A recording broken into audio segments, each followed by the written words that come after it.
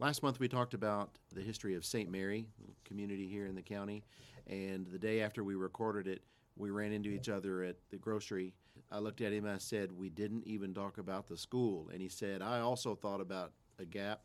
We never talked about the lumber industry, the timber industry in St. Mary. So if you will indulge us, we'd like to start with about 5 minutes. I'd like to let Gerald say what he'd like to say about those two gaps, and it's my fault. I wasn't very organized, and I apologize for that, for us not getting into that. So let's give a few minutes to these two parts of the history of St. Mary. So, Gerald, the reason that I got interested in particular lately about St. Mary is I drive to the school every day to deliver and pick up a child, and then we didn't talk about it. But there's been a school there for a long time. I suppose the sisters started that, right? Started education there anyway. Well, I guess the first ones to have education there were the Sisters of Loretto. They had a school.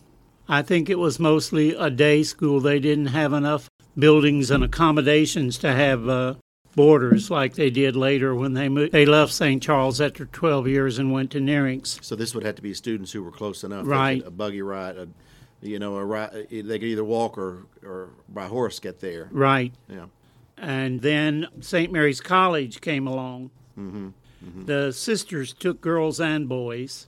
Okay. But St. Mary's College came along in 1826, I believe. Mm-hmm. They educated boys only. Then there were one-room schools, county schools. There was the Godey School. There was the Hamilton School.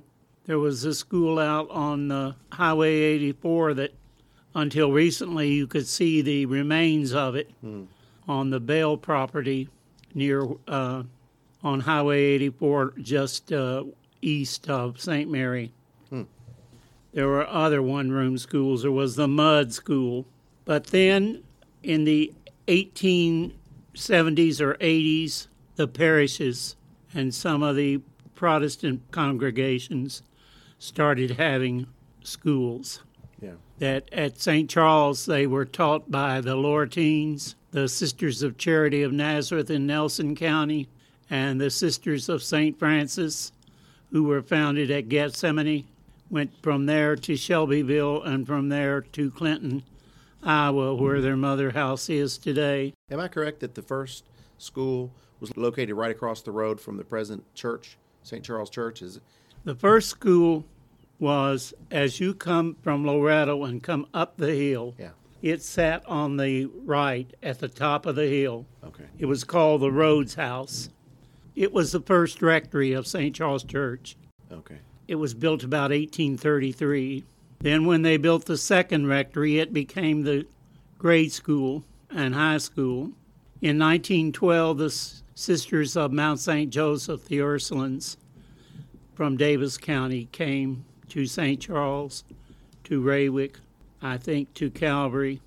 And they were parochial schools for a while, but then the counties would rent the buildings from the church and pay the teachers. There was a big controversy in the 1950s over sisters teaching in the public schools. Created a lot of bad feelings between people in the eastern and western parts of the county. Right. That probably didn't heal, maybe never heal completely. I hope they did. It seemed to help when we got a Marion County Central School. Right. Even in the late 80s and into the 90s, there were sisters teaching at Marion County High. Right. And I think some of the prejudices on both sides were broken down. Right. When they had to look each other face to face and see that neither one wore tails or had horns under their hats. Exactly. But St. Charles High School had its first graduating class about 19 teens. I know my next-door neighbor graduated in 1928. Was it still a parish school at that time, or was it public? I don't know when it actually happened that it changed from... I don't think it was long after the Ursulines came that it discontinued being a Catholic school, a parochial school, and became a public school that accepted all denominations. Right.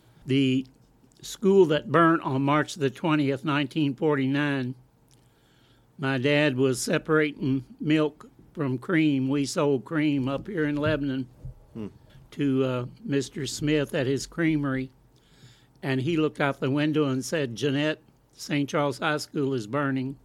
I can tell that's where it is." And we were about 6 miles by road away from it, probably 4.5 by air. We could see the smoke.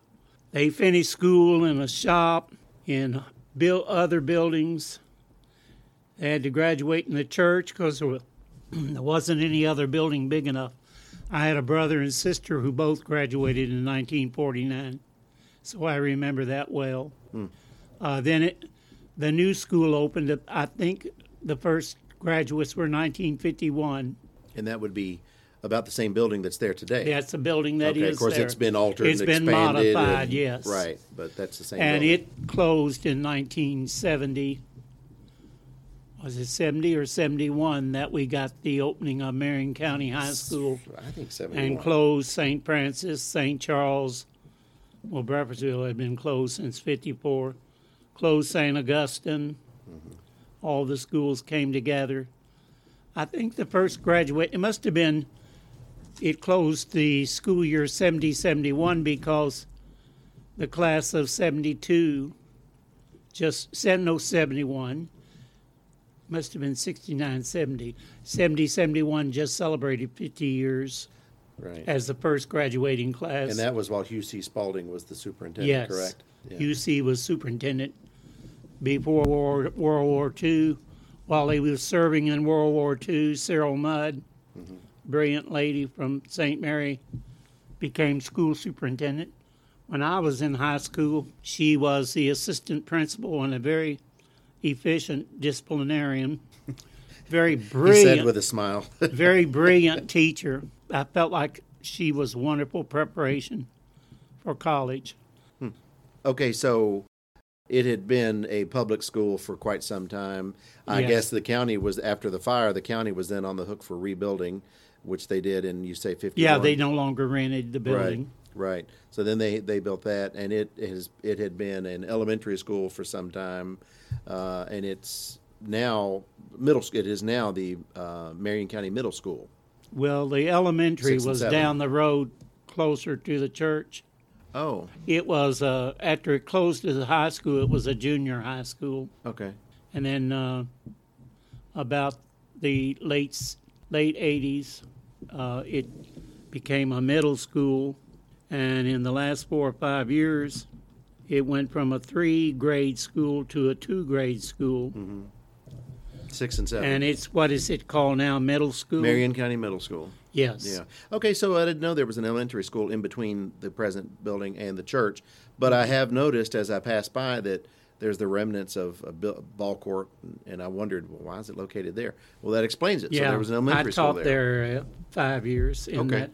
Okay. 3 years there. That's right. It was 5 at Raywick and 3 there. Okay. So that's an important part of St. Mary history that continues to this day. The church still there, the school's still there, and the public schools have maintained it and kept it up. But the other thing you wanted to talk about was and let's probably not spend too much time on this so Right. we can get to Raywick, which could be a 3-hour show on its own. But you said that another important industry was lumber.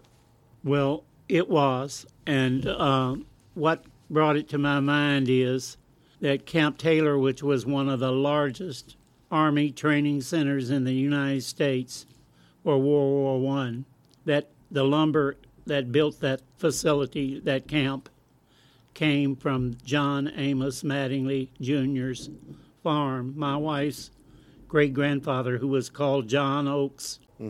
There was a huge, probably going back to pioneer days, forest there of oak trees.